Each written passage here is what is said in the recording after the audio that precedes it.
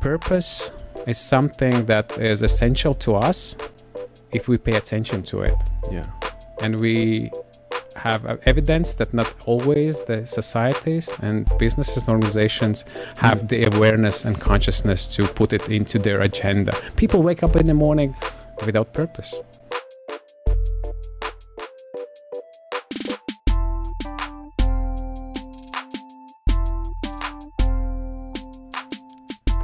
Hey everyone, welcome to Simulation. I'm your host, Alan Sakian. We're on site at the beautiful Transformative Technology Conference for our second partnership with them. We are now going to be speaking with Agnis Stibe. Hello. Hi. Thanks for coming on the program. Oh, we got the look. We got the look. You already know what's coming. All the good questions. Ready for all of them. Are you? Okay. All right. How about, are we really all one? As you say, that's the word to characterize exactly that. One is the number one, and that's how we actually are united. I mean, oneness is something that we rediscover. I mean, evolutionarily, we've always been one.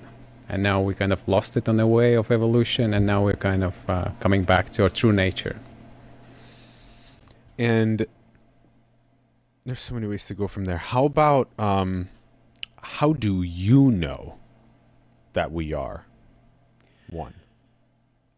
There are multiple ways how we experience oneness. Let's take an example with kids. You would see yourself being mirrored back to yourself every day, especially because the kids, they are acquiring, or they're sometimes acquiring something that actually is helpful and sometimes that is kind of imposed on them. But generally, because they are presumably neutral to the world, they are good mirrors. And then you would see yourself in those mirrors, and therefore you would see actually that there is no way for you to escape yourself. And the same mirrors, they are just a little bit more foggy when you speak with the adults. But then kids are the best to remind you, here you are, and we are here together, and we're going to be together. And this is how I see that we constantly reflect back on each other, the oneness, through that kind of mirroring. Okay.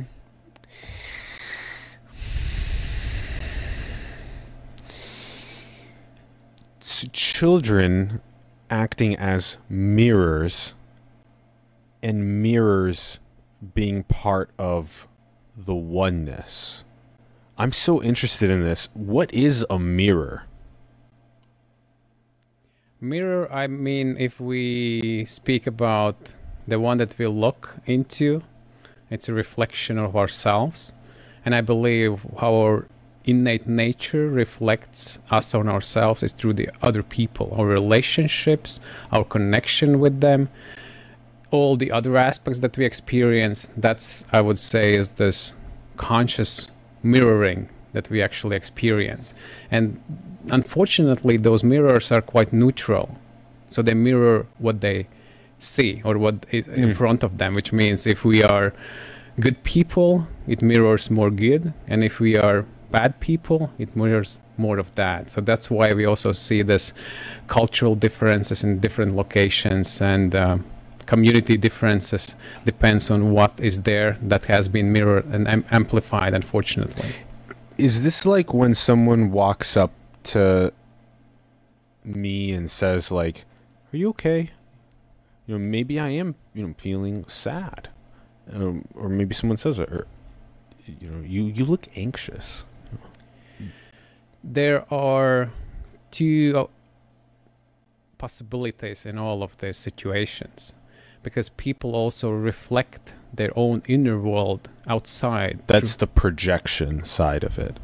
So sometimes it's a mirror of how I'm actually feeling, and then sometimes it's their projection of their own inner world. So here we go. How do you discern? Here we go. We don't need to. Okay. Because we are one. Okay.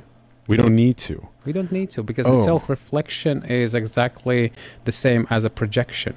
We project ourselves to the mirror so that the mirror can actually reflect back on us. And because we are one, it's loop. And it's continuously, interaction can be separable. So when someone walks up to me and says, you know, are you anxious right now? It's both a lesson for them in projection as well as a lesson for me in mere understanding that I'm actually anxious. Actually, for you, it's a signal that most likely you would need to take it as an invitation to speak about their anxiousness, because they are projecting it out, and you are the mirror in that case. Oh, interesting. So it'd be an invitation for me to ask them, are you anxious? You would know that they are, because they are asking. If I am. But what if I'm actually like expressing like anxiety? If it's like super visible, and it is like super unquestionable, then they most likely won't even ask. They would just say, okay, what can I do for you right now? Yeah, if it's got it, yes. But then if it's just like a borderline, there's more expressing this projection, because they feel themselves. And they have noticed those tiny details that are expressing in you, potentially to provoke them to think about it and just to reconfirm that for them. Wow. Isn't that amazing? That's mind-blowing. Yeah, it is. Interesting. So, when things come up like a mirror like that, it's an invitation for us to inquire about the projection of what was coming up at that time, because it's a clearly, like, it's not like someone's like crying sad. Okay, interesting. Interesting. Good. I'm glad we walked down that. Okay. How about the overall purpose of creation? Purpose is necessary. Otherwise, there is this lack of direction. And if people don't have a direction, they go nowhere. And they go in cycles, and actually quite destructive can be. So when we speak about individual lives, organizations, businesses, societies, countries, there has to be a purpose. And we've seen an evidence that there might be companies started and they end because they don't have a clear purpose. So when I speak with my students at the business school and I ask this very fundamental question for the business school, what's business? So students naturally, conventionally answer, oh, that's making money. I say, really? Then tell me, what's money? And there is silence in the audience. And then, but that's obvious. Money is money. And this is how I see that the cultural projection on what is money as an instrument and business as, from my perspective, as the organized value creation is not communicated even to the business school students, which is the essential birth of the business and entrepreneurship. So therefore, I think purpose is something that is essential to us if we pay attention to it. Yeah. And we have evidence that not always the societies and businesses and organizations have the awareness and consciousness to put it into their agenda. People wake up in the morning without purpose. They do their connection to the virtual world. They do their routines without a purpose. The purpose is get through the day at like the minimum that some people have. Some people don't, and then that's the end of their lives. But generally, yes, purpose, I think it's what is the first step towards enlightenment. So because you kind of feel that you are belonging to something, to the unity of the people and the mankind. Mm-hmm. And then, is there a purpose for creation? Creation in itself is part of our nature. So this is how we have created things around us. And I think why we are here at this conference right now is because we have faced that things created around us have excelled further away from or they have been developed with the pace that is much faster, that is ahead of our own human evolution.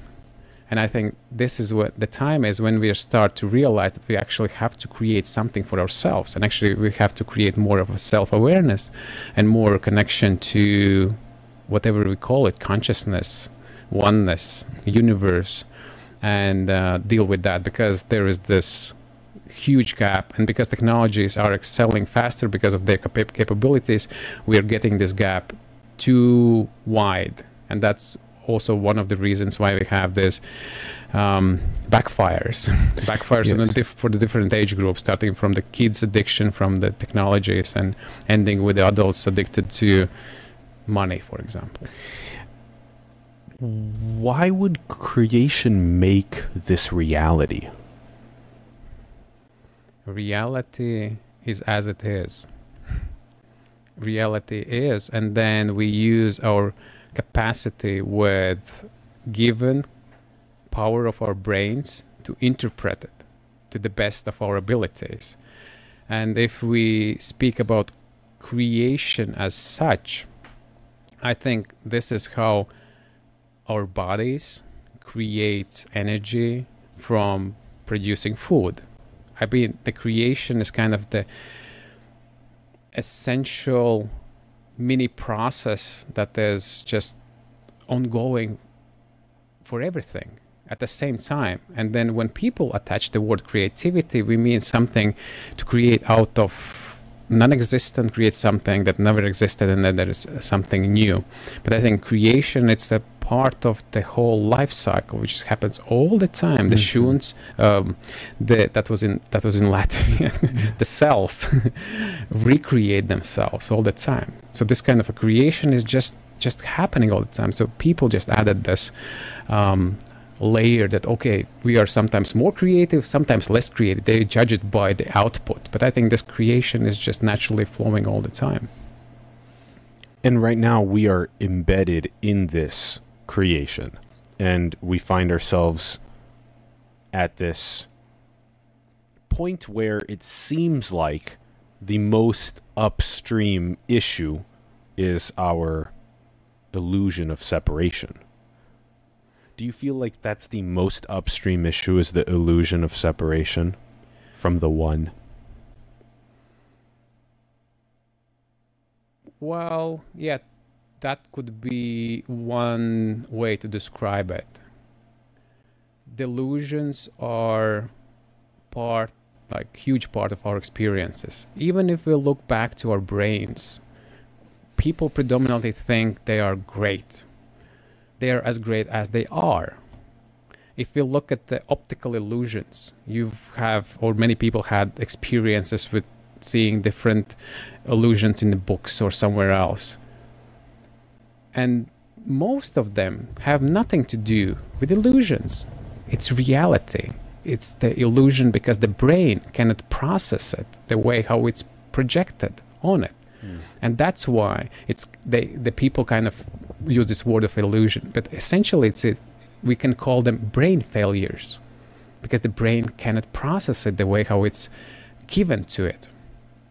So therefore, yes, delusions about separateness and creating more awareness of who we really are. Yes, and that's what the yes. spiritual speakers all Yes, speak about. Yes. Okay, so this most upstream issue of our illusion of separateness is also actually this greatest teaching function of us understanding the truth of reality, the oneness. Right.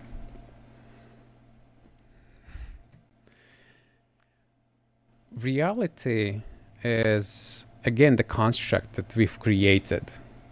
And we try to make meaning or create the meaning around this perception of reality. And then we can look at the technologies, the virtual reality, the augmented reality, extended reality.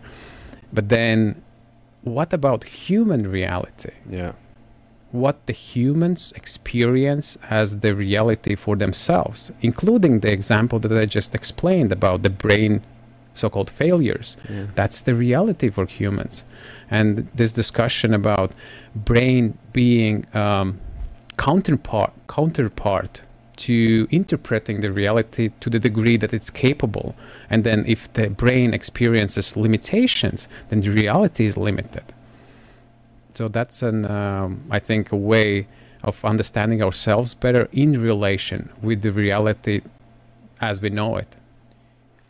How has your drop rejoined the ocean? Feelings of interconnectedness or ego loss or unconditional love, deep presence, any of these. How have you experienced your drop rejoining the ocean? I'm still in a way experiencing like many of those things. And one of the most tangible or most visible things for myself, I've listed on my 5-year goals, but it doesn't matter like 5 or 1 or 2. It's just the essence of it. To become a true forgiver. That's the goal. It's very clearly in my mind and in my awareness and in my, let's say, direction towards it. Because we know forgiveness is only for the person who is forgiving himself. I mean, forgiveness is given conceptually to the other person, but actually the salvation is for the person who is forgiving. And I think that's the way, one of the practices, how to get back the balance in your life. So if you maybe, you know, hit me with a ruler or something, you know, and I'm like, ow. And then you go, I'm sorry, will you forgive me? and I say, yes. That forgiveness is for you? This was very kind of example that might not describe the full potential of forgiveness. Because most of the times when people really suffer is when they don't forgive or cannot forgive somebody who have done like a larger harm, like did something that is hard to forgive. Let's do an example, like a very serious, like maybe is cheating in a monogamous relationship. Maybe is that a good example, or what would be a good one? Oh, there are stealing from someone. I mean, there all are bad examples because that's bad behavior. But in terms of example, let's say scientist invented a new thing and didn't patent it, and just had told somebody about this invention, and then the other person just took it and patented it and took it as his own. Okay.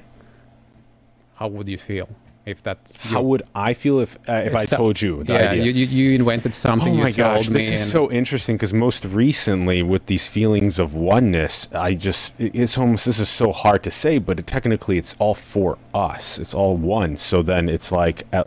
so perfectly fine. You're good with that. Okay. But most of the people still, or large like portion of people would still be very disappointed, like angry, like how come? And even if that person might be a good friend, that's even like hurts more. And then the person who invented actually, but now is disappointed and angry, brings that feeling all the way, all the life in the person, which means there is no space for creation, there is no space for love, there is no space for playfulness, there is no space. All the space is taken with the rumination around that anger. Yes, that thing. Okay, so then if I'm doing the classic anger around the stealing of intellectual property, let's say, then my whole life becomes consumed with that. Okay, and then you ask me for forgiveness? Is that what's happening? Yep. No. Then what? Yeah. Then what? Yeah. The magic lies in the fact that it doesn't require an external thing. I ask myself for forgiveness. Even further than that, you just do forgive. I do forgiveness. Yes, that's I internal feel forgiveness. That inner process when you take that, whichever form works for people, that can be different.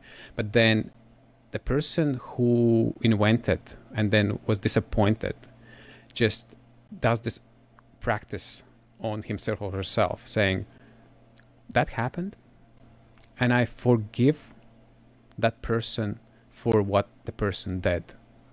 And that forgiveness ends the situation.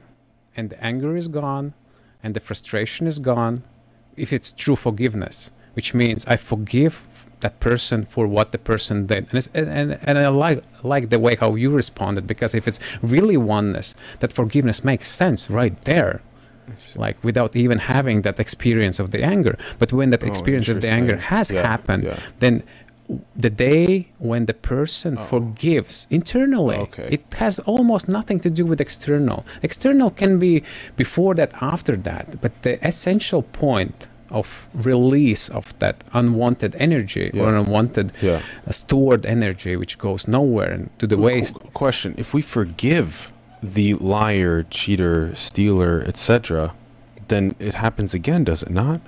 That's a conventional way of thinking it. It's not. It doesn't happen again. Then they wake up and they say, "Oh, I've been forgiven. I shall no longer lie, cheat, or steal." Again, we can have like a spectrum of reactions in this question. But again, if we speak from the perspective of oneness, they feel like, "Oh, this is what's possible. Forgiveness is possible." Exactly.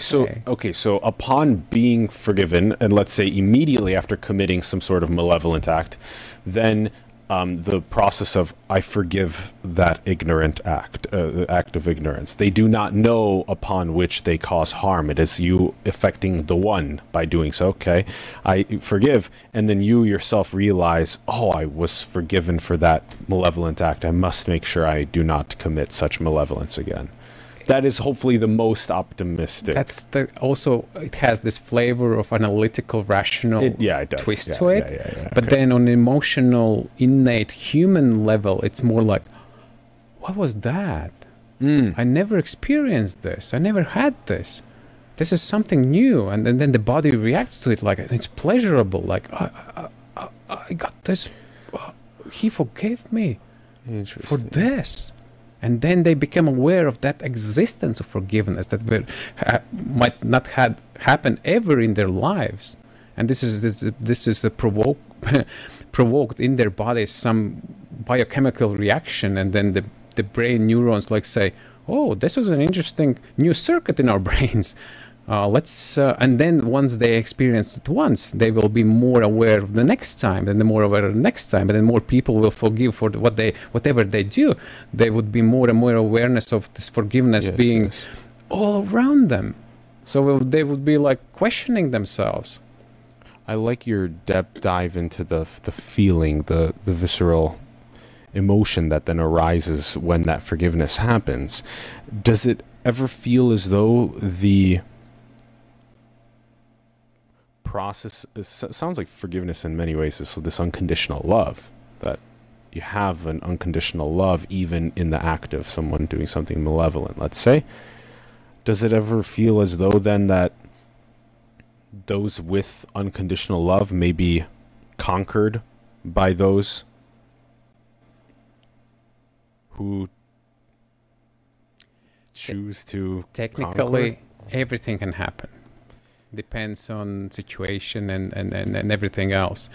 But if we go this way, which you just described, we very quickly come to the point that openness and unconditional love is the strongest fundament to step on.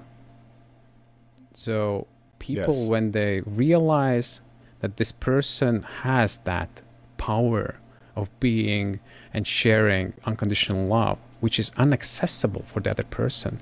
So the first impression will be, okay, I will take advantage because this is just this lame person loving everyone. I will take something. And then they realize it's very quickly that this is dead end for them, because that person's going to be having this unconditional love for forever. Yeah, and they're not getting triggered by and that's like they are not in a game. They're not. And those are short-term games. What is interesting? Okay, so this question is, in a sense, has some sort of a basis in fear in a way. Yes. And so this is very interesting because it's as though it's like enlighten ourselves to all love. And then at the same time, there's this like, but if those that are only love driven, will we not be taken over by those who don't care whatsoever about love and just want all of it for themselves, to be the gods themselves, etc.? So there is, but holding space for that absolute highest reality, though, the one where it is all unconditional love, that's the future that all of us know is possible, and that we want to guide towards that future. I'm going to collapse towards that probability. Future is just a concept because of the time that appeared with a stick in the ground and a shadow moving, and people say, oh, we can follow this. So therefore the future is a concept for our consciousness, because in consciousness it doesn't exist. It's all at the same time. So which means if we project in the future, we actually put a little bit of the boundary on ourselves. So the love is now, and it's fully accessible. And I think just by giving more and more reference to it and more stepping on it, it just is and evolves, and also it becomes more accessible for those people. So I believe there isn't that kind of a big fight, love versus hate. It's just that there is a love versus less awareness of love, or less experience of the love, which might be not experienced on this biophysiological level for whatever reasons. It was absent of the experiences.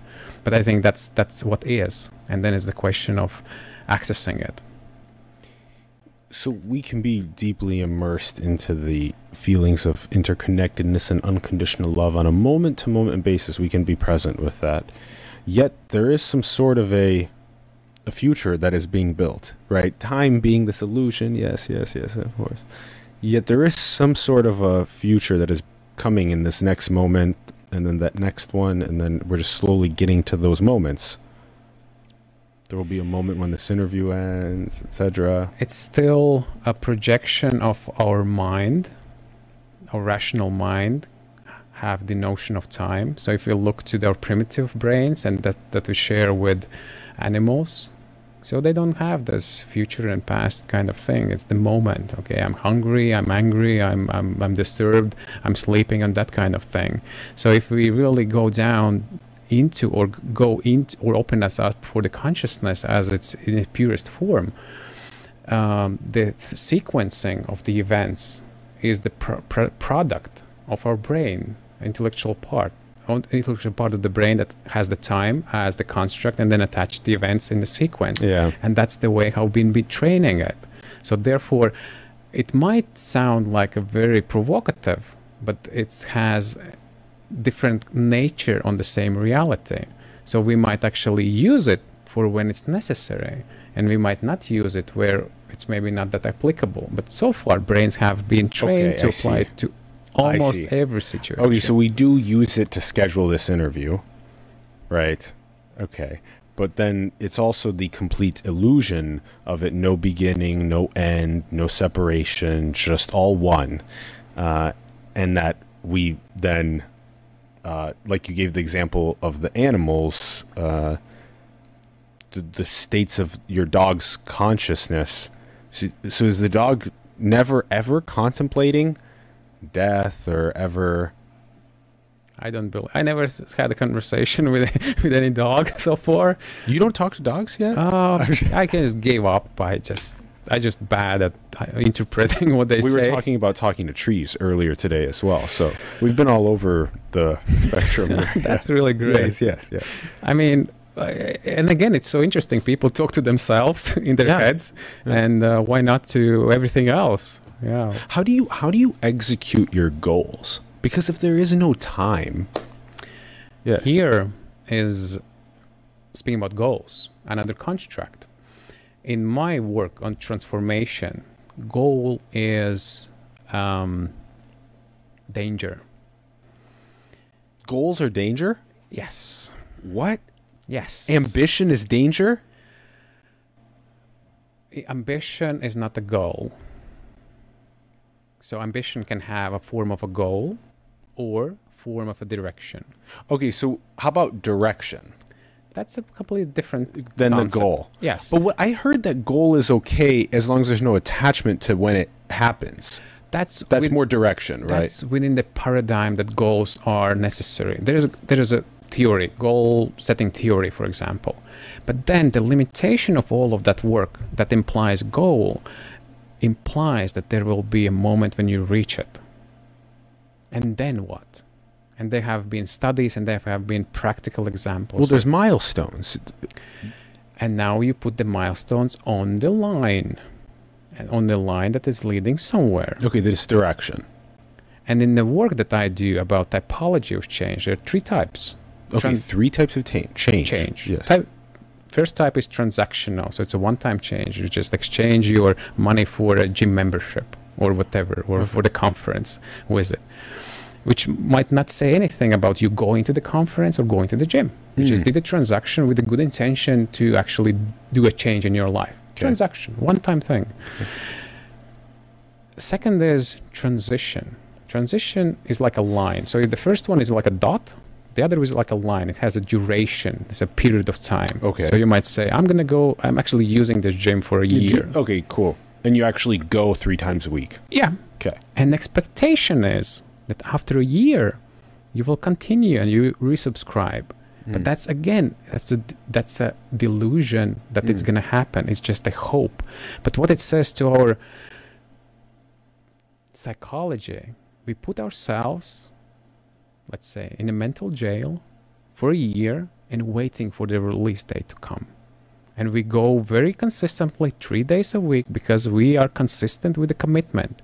But psychologically, we wait because we know there will be end to it. And that's why goals show something that is like a relief and you kind of wait for it. Therefore, the third type of change is transformational, which means you remove, and that's the secret, which I'm telling. Transformation is the secret. No, the secret, what differs from the transition, which is a line, to transformation, you remove the endpoint and it becomes an arrow, which points a direction where you want to go, and it's endless. And the endless requires identity change because you need to go back to yourself and ask yourself, who do I need to become to actually walk this arrow all the time?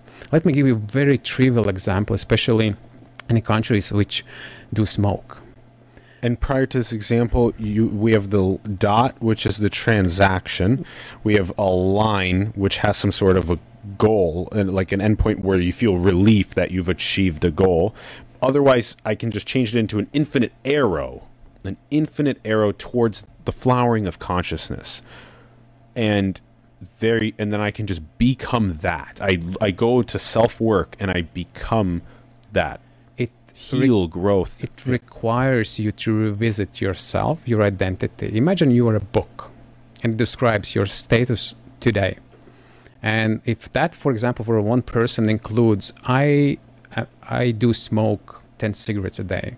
That's what's written in the book today. And that really represents the reality of that person. And on January 1st, the person makes a New Year's resolution. I'm not going to do it anymore. I'm not going to smoke. And he or she does it already for 5 consecutive years. I'm not going to be smoking. And that happens every January.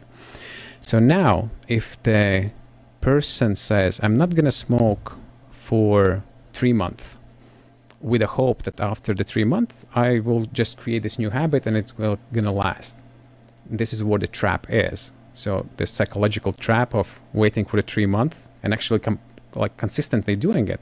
But then psychology didn't change because there wasn't need to revisit your identity and rewrite that sentence in your book.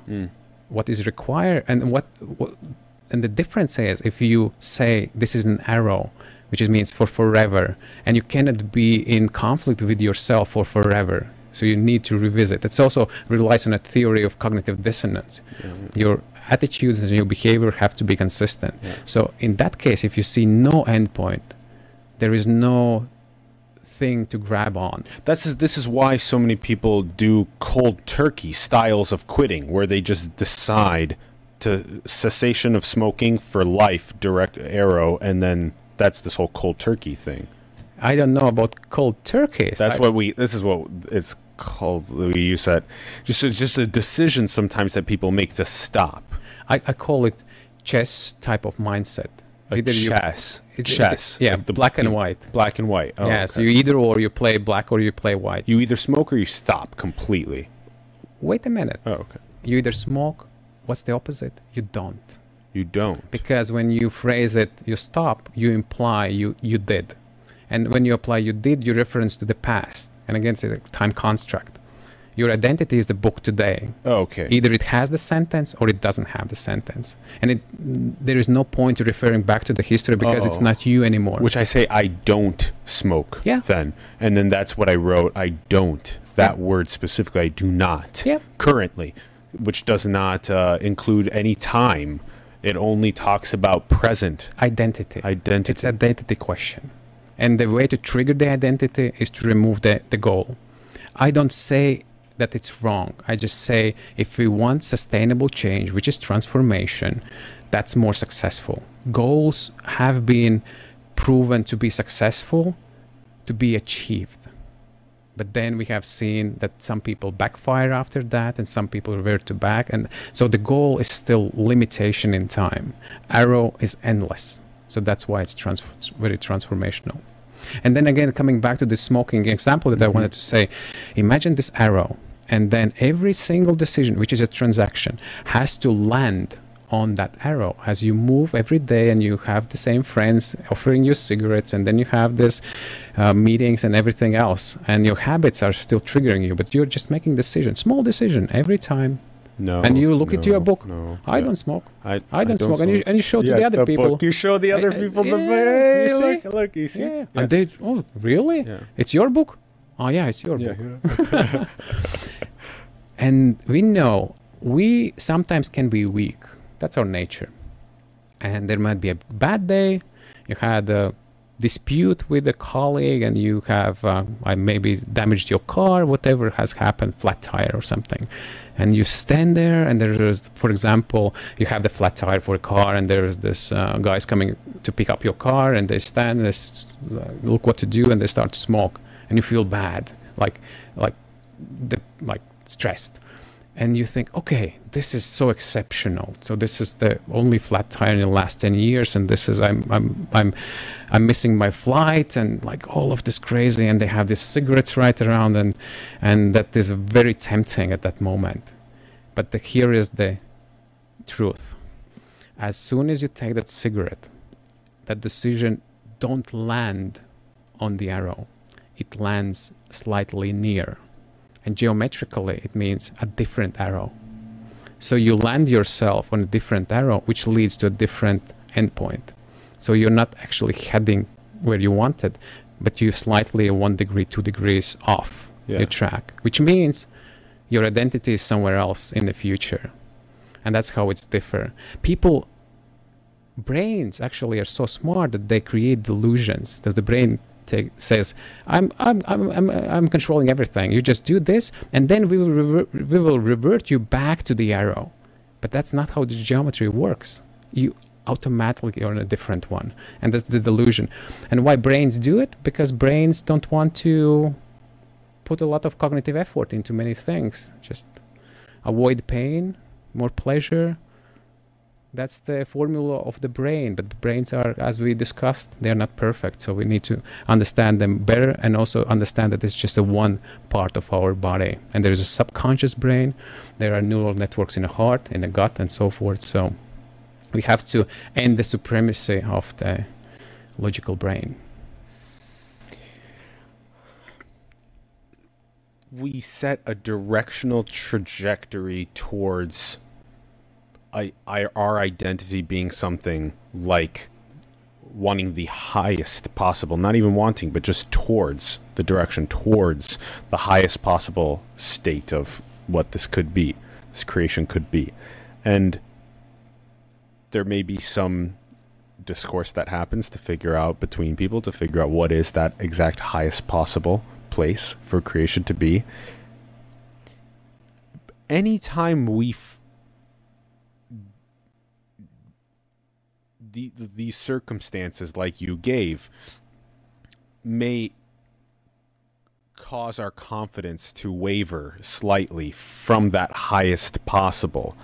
And if we do decide to, in a sense, succumb to those circumstances, that then our arrow of direction changes very, very so slightly because that transactional moment is plotted on a 1 degree, let's say, difference.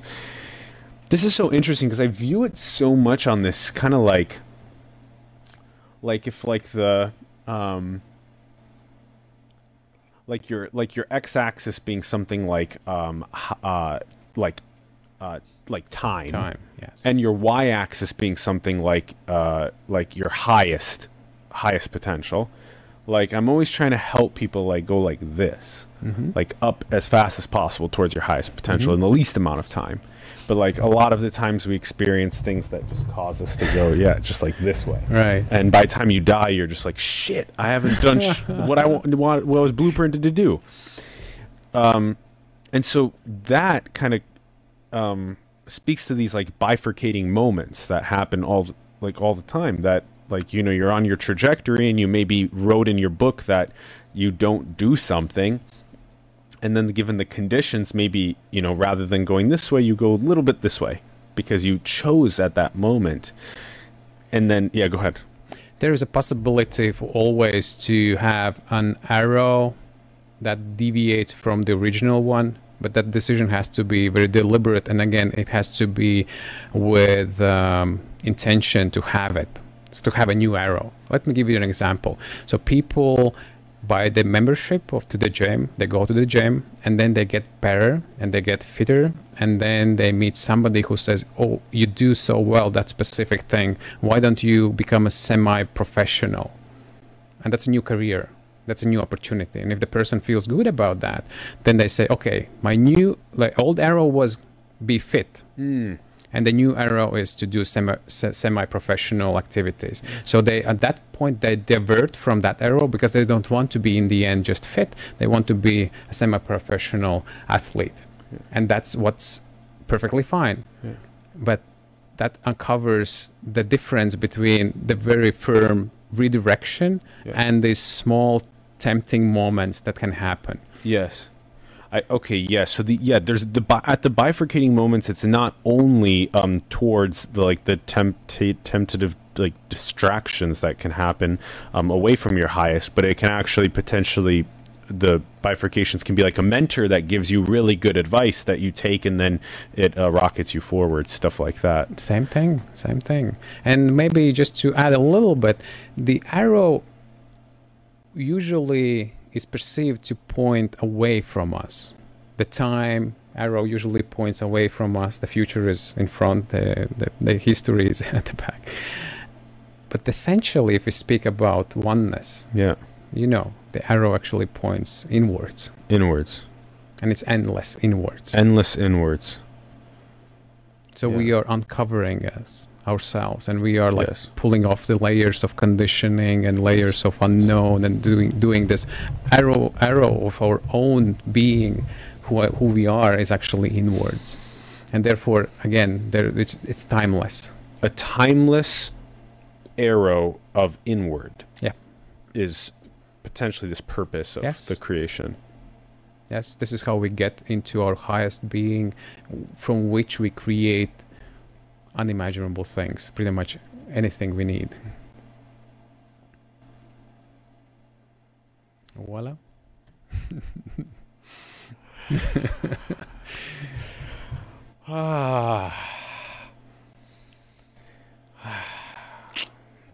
There's lots of joy is present right now, and it feels like it's due to the deeper and deeper process of uncovering the beautiful, silly, playful, fun game of truth of creation. Why it's so enlightening is because this is our nature. And we collectively together in this conversation and other conversations are get closer and closer, and we share. Yeah. Do you remember the movie Matrix? Oh my, yes. Yes. Why do you bring it up? There will be Matrix 4 coming out soon. Yes. But then I use in my talks 30 seconds from the first Matrix. Okay. The iconic moment when the first time Neo meets Morpheus. Yes. And Morpheus says, no one can be told what the Matrix is. So therefore no one also can be told what the true nature of our being is. Yes. You can only see it for yourself. Here is the blue pill, and here is the red pill. You take the blue pill, you wake up in the morning, believe whatever you want to believe. You take the red pill, the story ends, and I show how deep the rabbit hole goes. And the rabbit hole is the eternal arrow inwards. The rabbit hole is the eternal arrow inwards. Yeah. Yeah. We can speak in metaphors. Yeah. Yeah. That's beautiful. Yeah. It's already 20 years ago in one of the iconic movies. Yeah. And you would ask people around the globe. People would know this movie just like Fight Club, for example, and others. They know the scene. They know the pills. Yeah. How many of them would ever think what the rabbit hole means for themselves? Yeah. Yeah. So it's a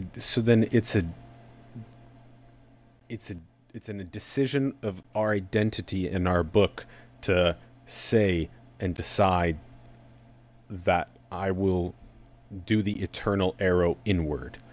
here it is. Again, will implies future. Okay. Oh, I am doing the eternal arrow inward. I am. I am the eternal arrow inward. Yeah. Yeah. Yeah, let's just make it simple. Yeah. Simple works better. Yeah, yeah, than the it complex. does. Yeah. I am the eternal arrow inward means you've taken the red pill and you're exploring the depth of the rabbit hole of creation. Exactement. As the French would say. That's the way it goes. That's the way it goes. The depth of the arrow inward is infinite. And that's the games. These are the infinite games of that we play. Exactly. That's why it's so enlightening, because it never ends. You just keep on playing.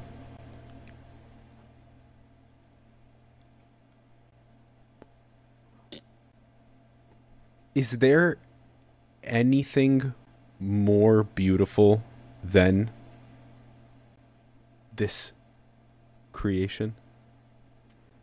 There? No. Here? Yes. So the big, nothing's more beautiful than that. But here, Again, I was just playing with the placement. what were you? Yeah. Yeah, so Here and there. I played with time, Okay, and now yes. now we play with space. Okay. There and here. It's all here. So, It's all here. Yes. yes. So Is sorry there- for that. Is there anything more beautiful than this infinite game? Not to my awareness. So it's safe to say that there's nothing more beautiful. It's impossible for something to be more beautiful than creation. Exactly, because the rest is our delusion of seeking for something external that has been proven to be more easier to possibly get or create or access. Those are the shortcuts. Those are the short-term pain and pleasure game.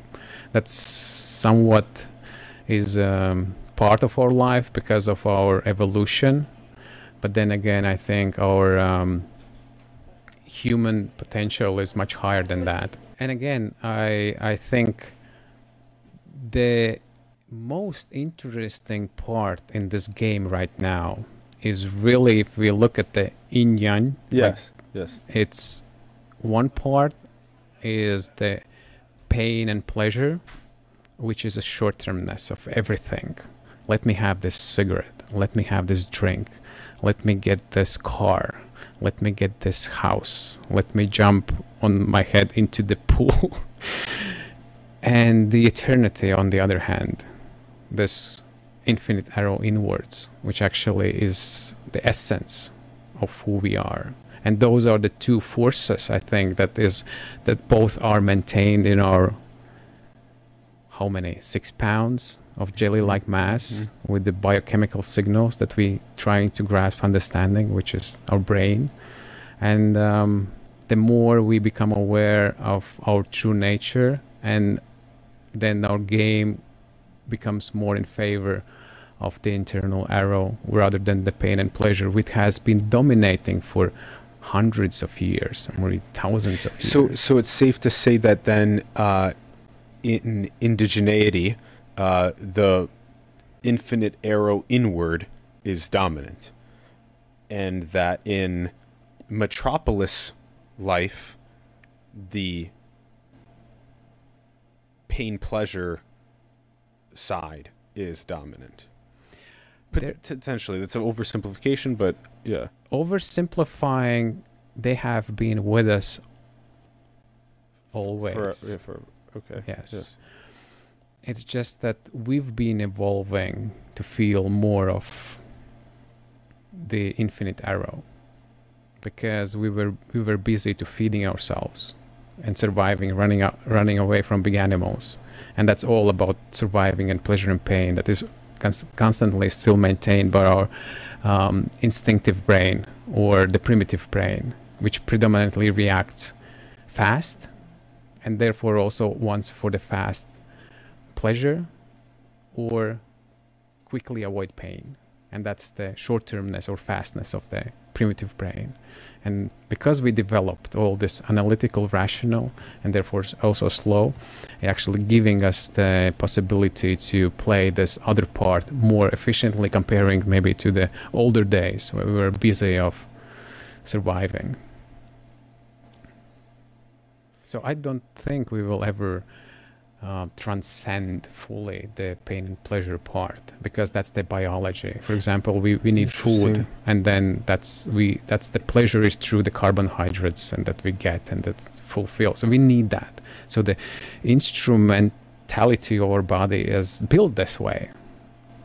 But is this true though, that you feel like you relate more with indigeneity on pain pleasure than you relate with them on a complete interconnectedness with each other and their environment and source and the infinite arrow inward? Because I relate with them more on that than I do on, like, looking for danger. Oh, I'm under attack. I need to, leave. We weren't there, not me nor you. So it's difficult for me to say what exactly happened. And now we are trying to project something on them where we never been. I would say we always had both. It was what I'm saying is that this portion of one or the other has changed depending on the circumstances. So if the circumstances for a particular period of time required more surviving, clothing, housing, animals, disasters, they didn't have that possibly much time to contemplate on the inward arrow. Of course they did. Of course they did community, they did spiritual things, and they did at a level of their comprehension at that period of time. But I wouldn't say that they would be fully living this life. Maybe in some parts of the world where the danger was less, so they were not triggered and the food was abundant. Of course, it was like that. And or if they're immediate return hunter-gatherers, it's always abundance. It's never scarcity. There's always enough. But you're right. These are all thoughts about the past. Yeah. I'm also just curious about like where are things going? Because it does feel like humanity is some sort of a biological bootloader for a digital super intelligence. How do you feel about that? I really think the way how we see reality is determined by the words that we use framing it. So we can say where all of us are going, or where this world is going. And we can say, oh, what is coming, actually? So what is the next thing that we're going to experience? So it's not that we kind of are moving away towards a new world where there will be different things, but actually what we are welcoming in our lives. So actually we are here and things are coming. Innovations are coming. Experiences are coming. Self-evolution is coming into our lives. And that also changes the perspective, because if we need to go, then we get into the rushing something, into the speeding up, into getting stressed about it. But if we are taking the perspective that our creation is coming to us, not we are going after the creation. So then again, we have completely different perspective, and then we choose what we welcome to. What we welcome in. Yeah. So all the possibilities exist, and then our present moment, whatever we welcome in, if we welcome in fear or love, or if we welcome in the future of whatever future we welcome in,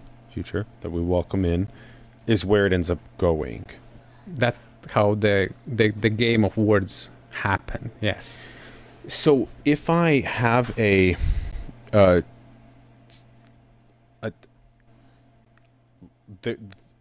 there's so many different possibilities, and I'm only welcoming in the highest possibility, and if that highest possibility does not come, if it doesn't include us becoming multiplanetary, and then the asteroid comes. That's the fear speaking.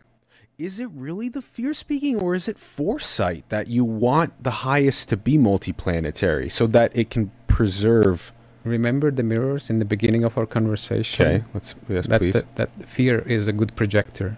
Okay. Fear can create that there will be somebody throwing a stone in this window and will ruin all of this conversation. Or there might be the fear that there will be electricity off and we would need to re-record all of this. So the whole conversation about the collision of an asteroid killing all of the dinosaurs, this doesn't, like, you know what, this doesn't feel like it can happen again, or... Essentially, it doesn't have pretty much anything to do with our being here.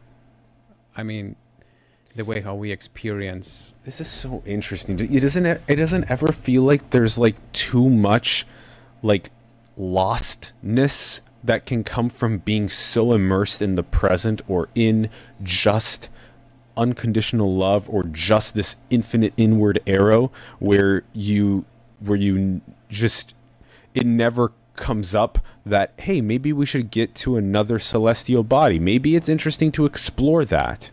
That's perfectly fine if it has a good purpose. Remember we spoke about the purpose? Yeah, the intention, purpose and intention, yes. Then if we point the arrow towards getting there, yes, and it has a purpose, then we go there. Okay. Yep, that's fine. That's fine. Okay, but not from a place of fear is what you're saying, from the asteroid colliding, but it's from a place of exploration.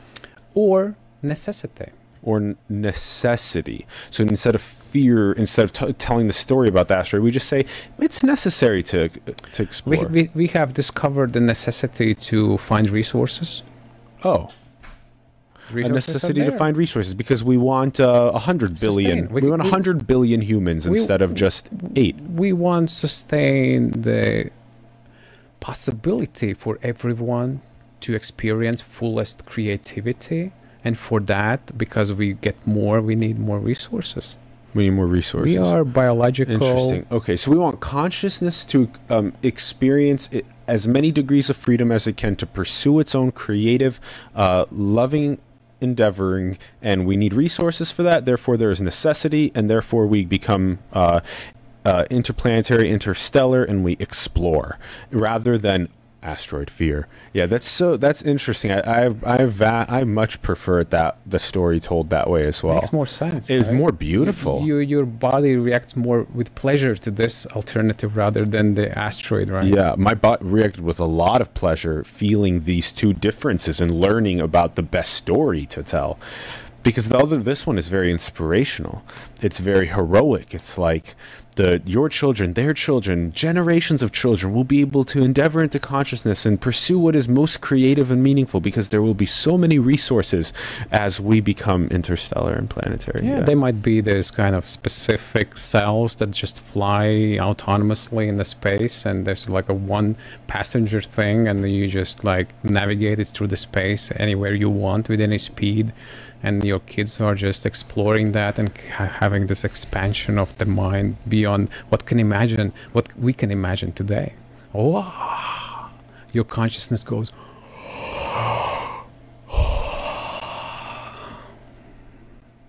Completely different picture. The same arrow. That could be also possibly comparable. There was a goal. Avoid the asteroid, and here is the arrow but like expanding the potential or expanding the. Oh, it was interesting that you said that the arrow was in a sense pointed in the same direction but with a different story, but then you corrected it and said it was a goal. But it is kind of, but maybe the arrow in this case is survival, you see, or thriving. You see what brought my attention to correct myself. Because the asteroid is a point in time. Yeah. The line ends where the asteroid hits. Yeah. It has a... Yes. Okay. That's why. See. There's this goal. I see. The line ends. Yeah, or it's a point. Yeah, it's a point. That's a point in somewhere there. While expansion of our consciousness and exploration and more resources is endless. Interesting. So we should be telling stories that are only about this infinite arrow and this infinite game of inward that have an intention of love and growth and prosperity and these more beautiful, adventurous words rather than ones that are fearful. We should never then tell the stories. Is that right? There's never a purpose for the fear story.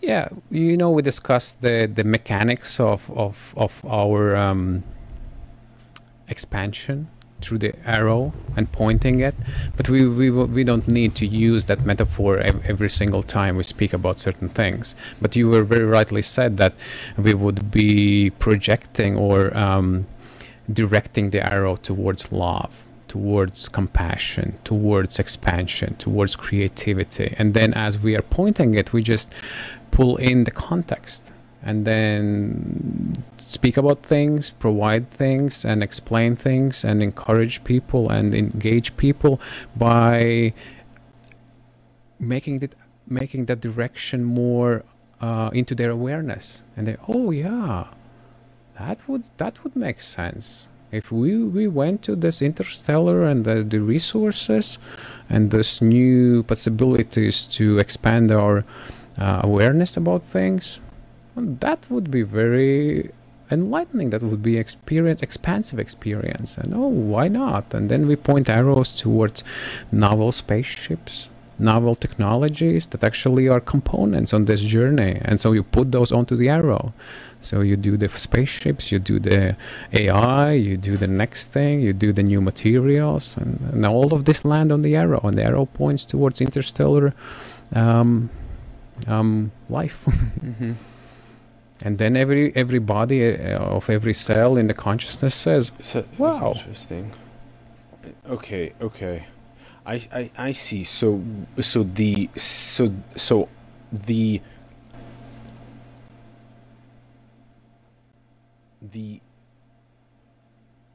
intention and the very serious process of self work in understanding this infinite game and putting that intention of that infinite arrow towards that love and growth, prosperity, all these words, it then makes it so that there is no potential errors that happen in terms of our ethics or morals or philosophies or issues that could arise from when we make the technologies like artificial intelligence or biotech, neurotech, etc.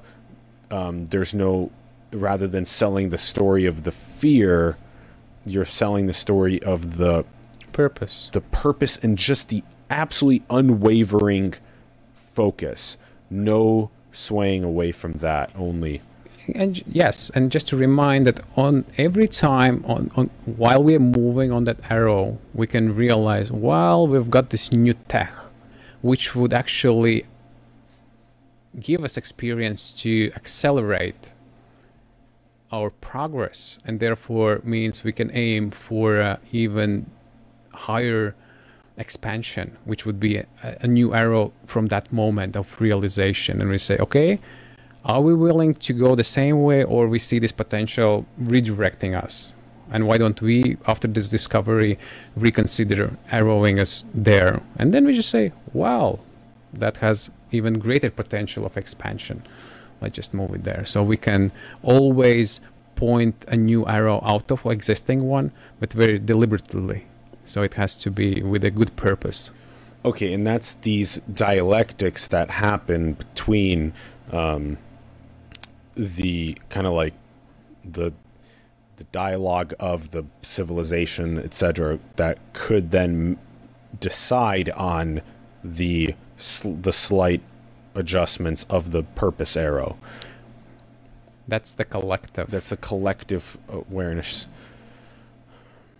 How do we make a decentralized way to make the decision of the civilization's purpose arrow?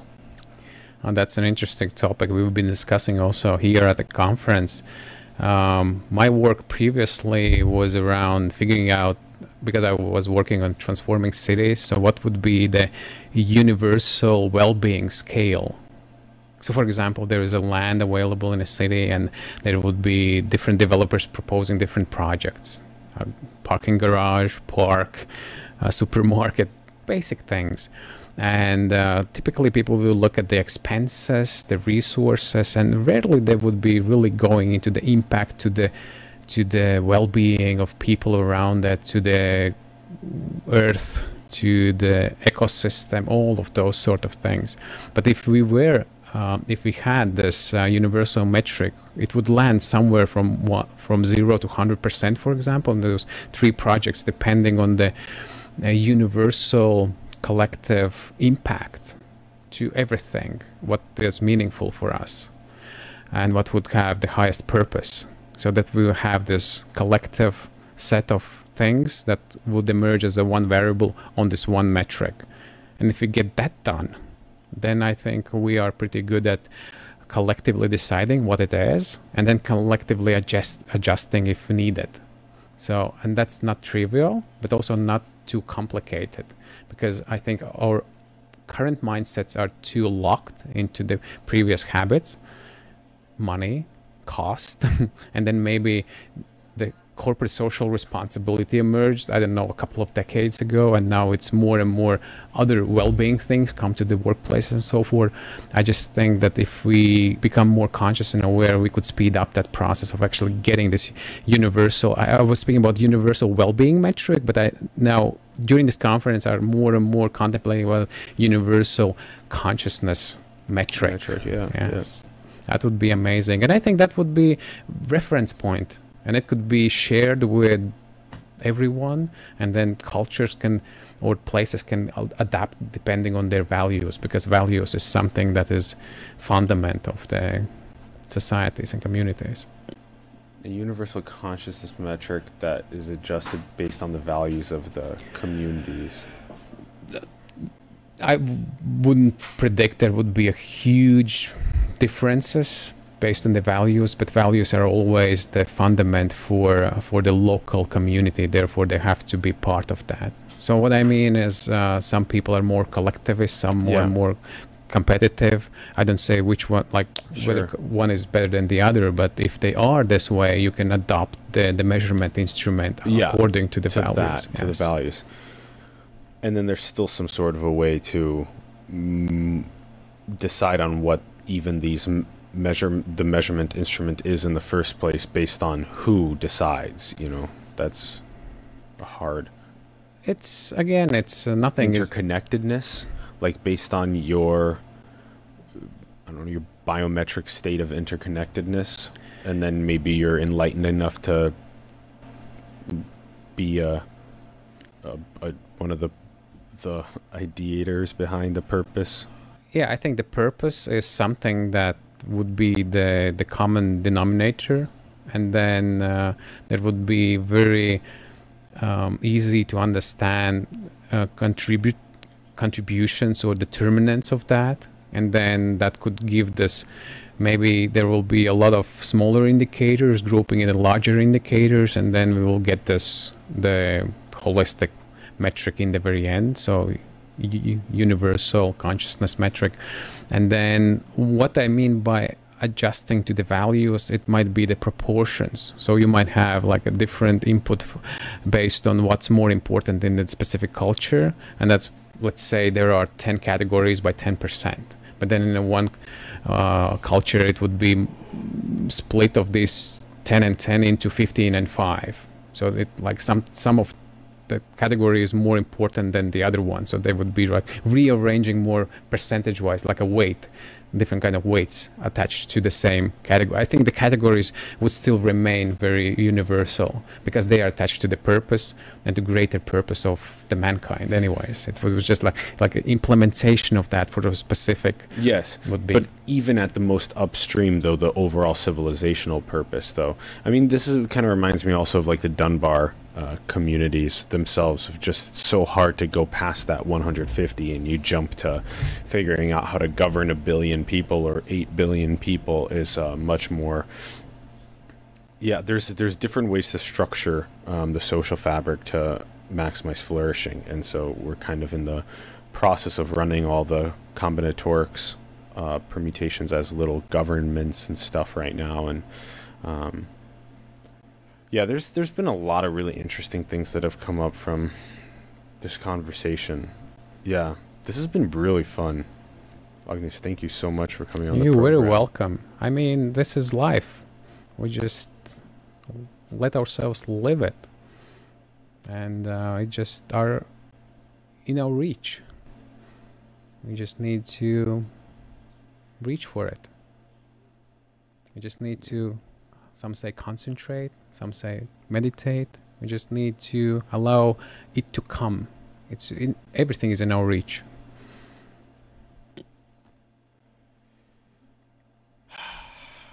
You're very welcome. Thank you. Thank you. This was very, very enjoyable. Good. I'm happy to hear it. Good. Yes. We're happy to hear it. Yes. Good. Good. Yes. We've been honored. It's been so fun. Thank you. Thank you. Thank you. Thanks everyone for tuning in. We greatly appreciate it. We'd love to hear your thoughts in the comments below on the episode, on all these different interesting, fascinating, multi-area topics that were covered. This was so fun, brother. Check out the links to Agnes's work in the bio below. Check out all those links. Check out the links to the Transformative Technology Conference as well. Check out all those links. Thank you, Brady Sprunger, for co-producing. Greatly appreciate you. And also, support the artists, the entrepreneurs, the organizations, the spiritual leaders around the world that you believe in your local communities. You can support Simulation. You can support our show. You can find the links in the bio below. PayPal, Patreon, cryptocurrency. You can design cool merch and get paid. And go and build the future. Manifest your dreams into the world. We love you very much. Thank you for tuning in, and we will see you soon. Peace.